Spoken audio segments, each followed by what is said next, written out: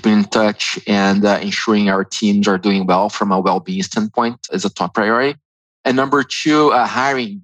We're going to grow our team by 40, 45 headcount this year. And it's harder than ever. I've never seen a hiring environment so tight as this one. Starting with recruiters. We can't hire enough recruiters. And when we have recruiters, it's hard to get people to apply and interview. So it's a really competitive hiring marketplace. And that's going to be a huge area of focus this year.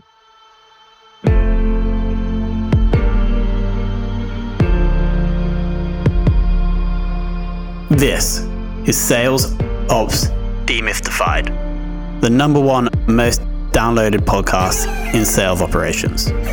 We invite the brightest minds in sales ops onto the show to deconstruct the what, why, and how behind rep productivity, forecasting, metrics, and all things revenue.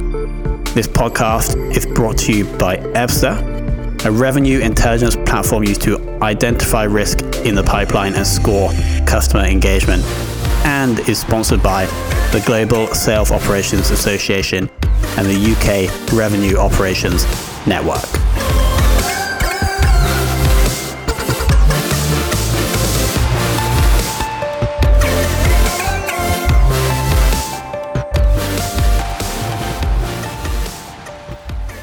Hello and welcome to another very special episode of the Sales Ops Demystified podcast. Today, we're joined by Akira Mamizuka, who is the Global Sales Operations VP at LinkedIn. Akira, welcome to the show. Thank you so much, Tom. Thanks for having me. Very excited to spend some time with folks from the sales ops trades. Now, I'm quoting directly from your LinkedIn, Akira, but it says here, to work in sales operations is to be inside the engine room in the middle of the action. Was this something that you knew about sales ops before you made your way into the field? Or was there some other motivation for joining sales ops? I'd say I had a notion of how it would be, but it turned out even more special and exciting than I expected.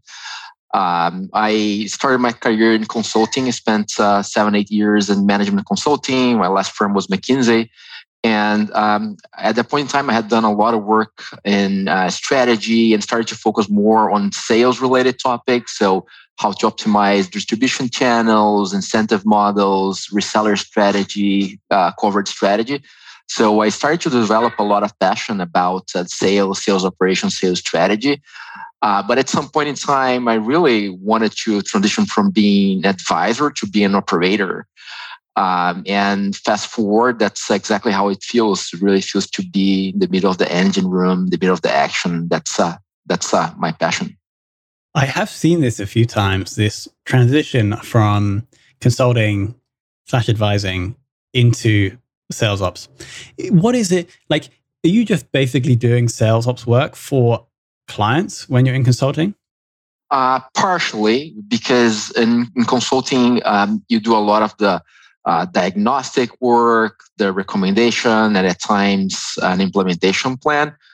But you're never really running an operation. You're never really in charge of delivering a fiscal year plan. You're never really in charge of delivering a forecast, solving real problems. So I got to experiment a little bit of the function, but I really wanted to get my hands dirty and, again, be in the middle of the action. And what a journey it's been. I think it's 7 years at LinkedIn, starting as head of sales ops in LATAM, I believe, all the way to now VP. If you had to sum up the sales ops journey at LinkedIn for the last 7 years in one word, what would that be? Wow. Transformative. I can imagine the growth and change within LinkedIn over the past 7 years would have been incredible. Could you, right now, if it's okay, just give an idea of the structure of the sales ops function and also maybe the sales teams as well, if that can be done fast, just to give the audience a bit of context as to how sales ops fits into LinkedIn? Absolutely. So we have at the highest level on LinkedIn, we have two types of businesses that sell to companies. We have a media business, which sells advertising for companies on LinkedIn. And then we have SaaS businesses that sell subscription services to companies. Within SaaS, you have lines of business that helps HR organizations and talent acquisition organizations to hire people to LinkedIn. And then we have a business called Sales Solutions that helps sales organizations to be more productive and successful through LinkedIn. In terms of SaaS, which is what we're responsible for, we have a traditional sales dev, hunter, farmer model. And we have around 4,000 sales reps globally across those different functions. And we do have a sales operations function that partners with sales leadership to make sure our sales teams are productive and successful, to make sure we are allocating the right resources in the right places, to make sure we are maximizing our penetration in the markets we want to expand. So sales ops has evolved over the years. When I started, we had essentially one type of sales ops professional who was responsible for everything. As we grew and scale, we realized that for us to continue to evolve the function, we had to develop more specialization. So now we have, within sales ops, we have teams specialized only on planning and performance, on systems and tools, on business intelligence. So we're now in the process of building that specialization and those foundations because that's the future of sales ops at LinkedIn. Amazing. So 4,000 reps on the SaaS side. Roughly how many sales ops people? We have roughly around 200. Incredible.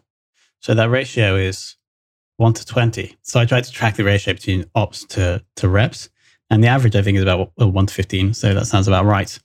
What do you think? And this, again, is probably like a pretty big picture question or maybe hard to answer. What do you think is like the one thing that you have done in sales ops at LinkedIn that had not the biggest, but had a really good impact? There's a few things I'm proud of that I worked with my teams. But if I were to quote one change that I drove that has been quite impactful and successful, and I alluded to this change a little bit, which is in the past, a lot of our decisions and process and intelligence, they were very much fragmented, and they sat with the regional teams on internationally and the US. And that was helpful in our first 5 or 10 years of our journey because it really empowered the regional teams to grow as fast as possible. But at some point in time, we realized that we needed more decision-making and intelligence at the global level. Not that we're shifting away from the regions, that we're better balancing where decision-making and process and intelligence is by building processes, reporting, modeling, forecasting at the global level. So moving those decisions and not removing, but sharing those decisions from the regional teams with the global teams. One example, from a planning standpoint, the process to define how much we're going to grow and how many headcount we need by type of headcount and where those headcount would sit. In the past was very much that decision, this process sat with the regional teams, which created some degree of inconsistency, some not really optimal decision-making and resource allocation. I helped move the planning process from the regional teams to the global teams, and now we're much more streamlined. We're able to make better decisions and faster, driven top-down. Makes total sense. What is it, would you say, it's like your core focus within SaaS sales ops at LinkedIn for the rest of 2021? Well, if I were to quote one only, allow me to quote two, but number one remains employee well-being. Although LinkedIn is doing very well in the context of the global pandemic, we still have a lot of people who are struggling to work remotely, or they're taking care of an ill family member. So keeping in touch and ensuring our teams are doing well from a well-being standpoint is a top priority. And number two, hiring. We're going to grow our team by 45 headcount this year. and it's harder than ever. I've never seen a hiring environment so tight as this one. Starting with recruiters. We can't hire enough recruiters. And when we have recruiters, it's hard to get people to apply and interview. So it's a really competitive hiring marketplace. And that's going to be a huge area of focus this year. So that's going to be if my math is correct, approximately 25% increase in headcount. Did you say before the end of the year? Before the end of the year, yeah. Or the fiscal year, we are on a July-June fiscal. So we just started our new fiscal year. And just for a bit of context, this year we also absorbed a function that runs operations for our, what I call is customer operations. So it's a team that helps sort out customer issues. It's a team of 1,000 people, and we have a team of 20 or so that run operations for the contact center. So that's part of our scope as well. My teams now go beyond sales ops to include customer operations as well. So that's included in those numbers. Amazing. I mean, you may have to change the title to RevOps, but that's a whole different story. Alex, over to you. Thanks, Tom. I'm going to ignore that long pause as I scramble to find my mouse. So I'll start that again to make it easy actually for the recording to come out. And so thanks, Tom, and thanks, Akira. It was really interesting just to hear a bit about your background and what's been going on at LinkedIn. First piece is maybe a slightly cheeky question, but based on you're talking about your starting in consulting and then moving to sales operations. Having made the move that way, I wondered, and full disclosure, I'm essentially in consulting around RevOps, but I wonder what's your most sort of frustrating thing with consultants, or what was the thing that you thought that they just don't deliver enough value on for a business? Well, there's a few things that made me transition careers. But if I were to quote the number one piece is, at some point you learn the whole toolkit, which is a really valuable toolkit, but you get frustrated or you miss seeing the results or the impact of your work. At times, your last interaction with a client is a meeting where you deliver a presentation, a recommendation, or a PowerPoint deck. And oftentimes you learn after a few months or after a year that the client didn't have the resources or the capabilities to implement any of the recommendations. So that was one of maybe the most frustrating or disappointing aspects of consulting, in my opinion. Okay. And have you used any consultants since? Have you got any from the other side of the fence now as a practitioner, having people support you? Have you found any need for using consultants or any downsides in working with consultants? Well, I don't see downsides. I think within the right context with the right goals, there's a lot of value in working with consulting firms. I'd say at LinkedIn, there are so many ex-consultants like myself. There's a very high number that there is almost like a little bit of an allergic reaction when you mention hiring consultants to come and do project work, just because there's so much expertise in-house. So we almost operate on a little bit of an extreme end of the spectrum. Often we rarely work with consultants. But having said that, there's a few situations when I engage with them, didn't end up closing a project, but there'll be an opportunity soon. Yeah, no, it's just interesting to think about. And I said, the approach that we sort of take is we want to be sort of active through the process. So exactly as you say, so that our last interaction with someone isn't, here's a load of recommendations. It's like, here's all the stuff we're going to go carry out. If you're happy, let's go do it. Otherwise, otherwise you're at the mercy of whether it gets done. But no, it's just interesting to understand and also to see that your desire to be in, actually to sort of see something through to the end and in charge of running the show. And I guess the other thing if you're consulting at the start of the journey, while you may know the playbook and you may trust the playbook, you've not necessarily seen it always proved out. And so proving it out and working out the little iterations and the changes and the very specific things for a certain use case that might, go beyond that. I suppose that must be quite interesting about being hands-on now in a new environment. Totally.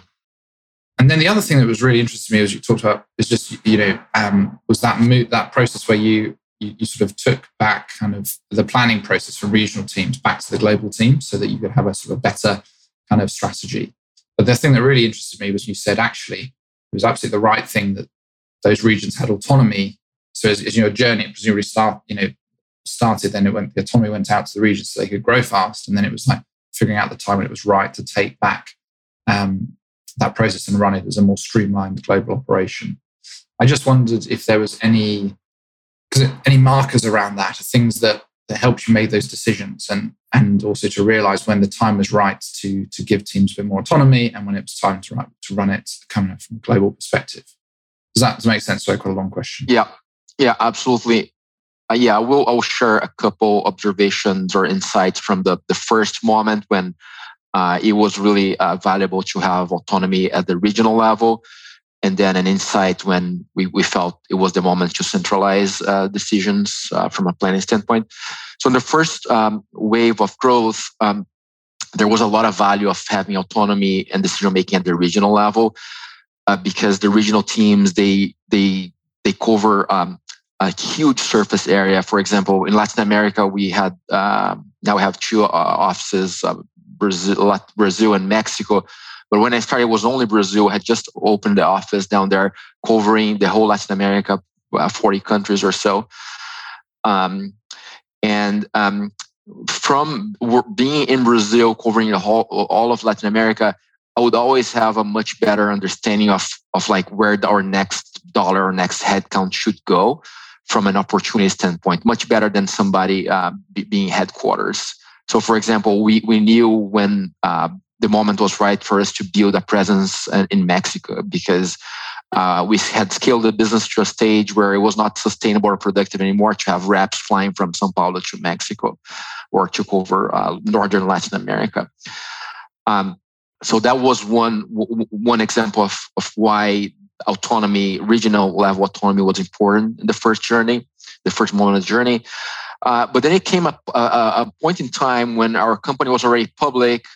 We were acquired by Microsoft, and then we started to have a lot more rigor in terms of things such as margins. Not only about how fast our revenue is growing, but how productive those dollars are. And then we realized that we had to make some tough trade-offs in terms of, okay, where the next dollar goes.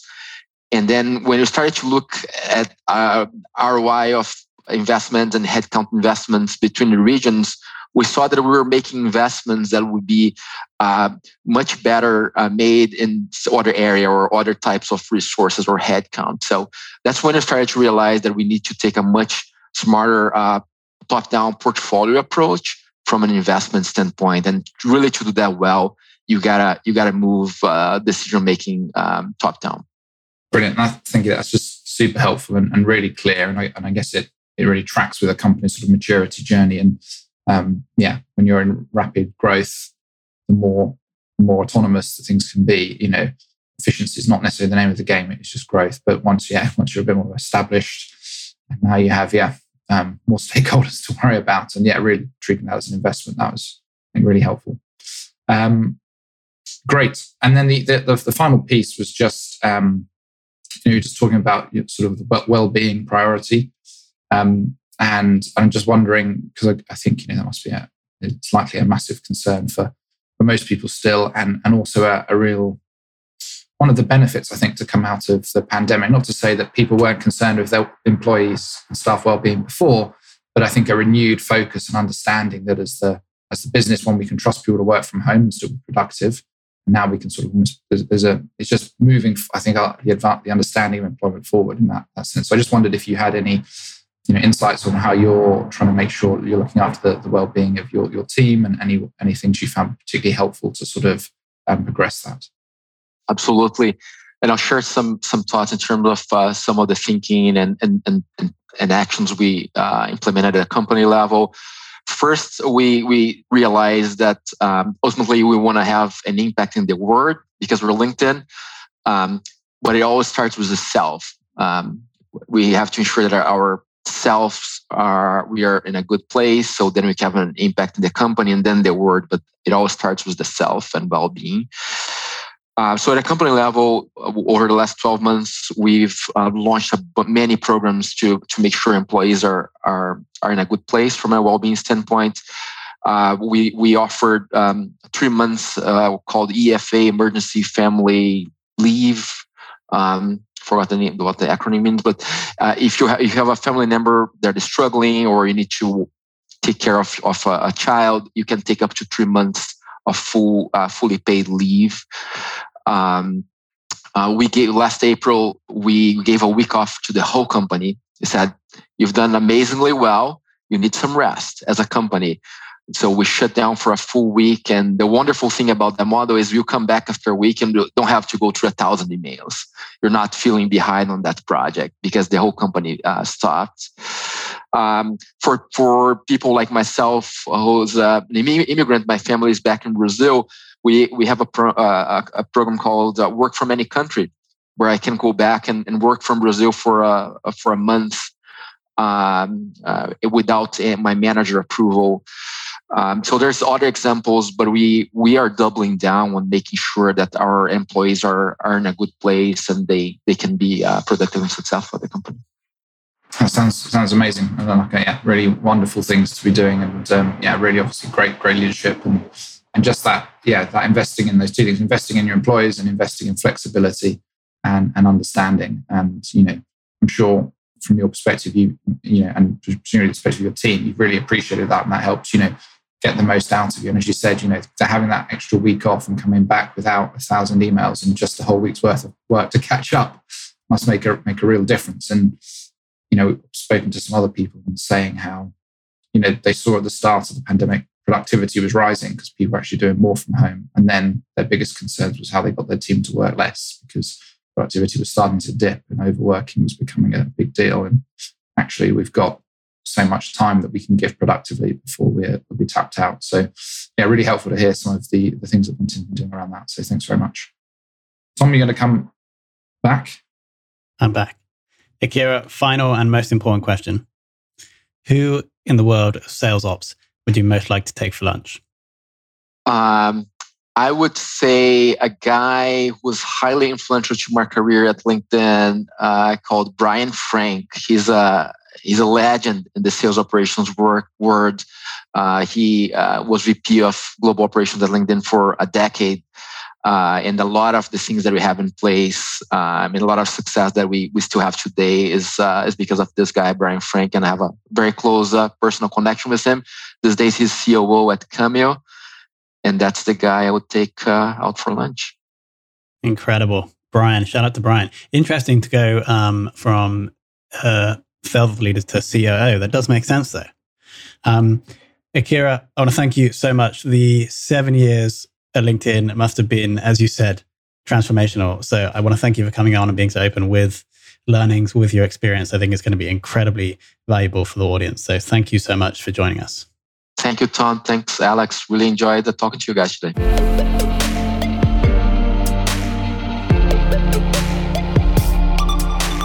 Thank you for listening to this episode of the Sales Ops Demystified podcast. If you are listening on a podcast listening application, then please subscribe, rate, and review. And if you have any questions about the show, if you know a guest, or if you have any questions about sales operations, just hit me up at tomhunt@ebster.com. That's tomhunt@ebster.com.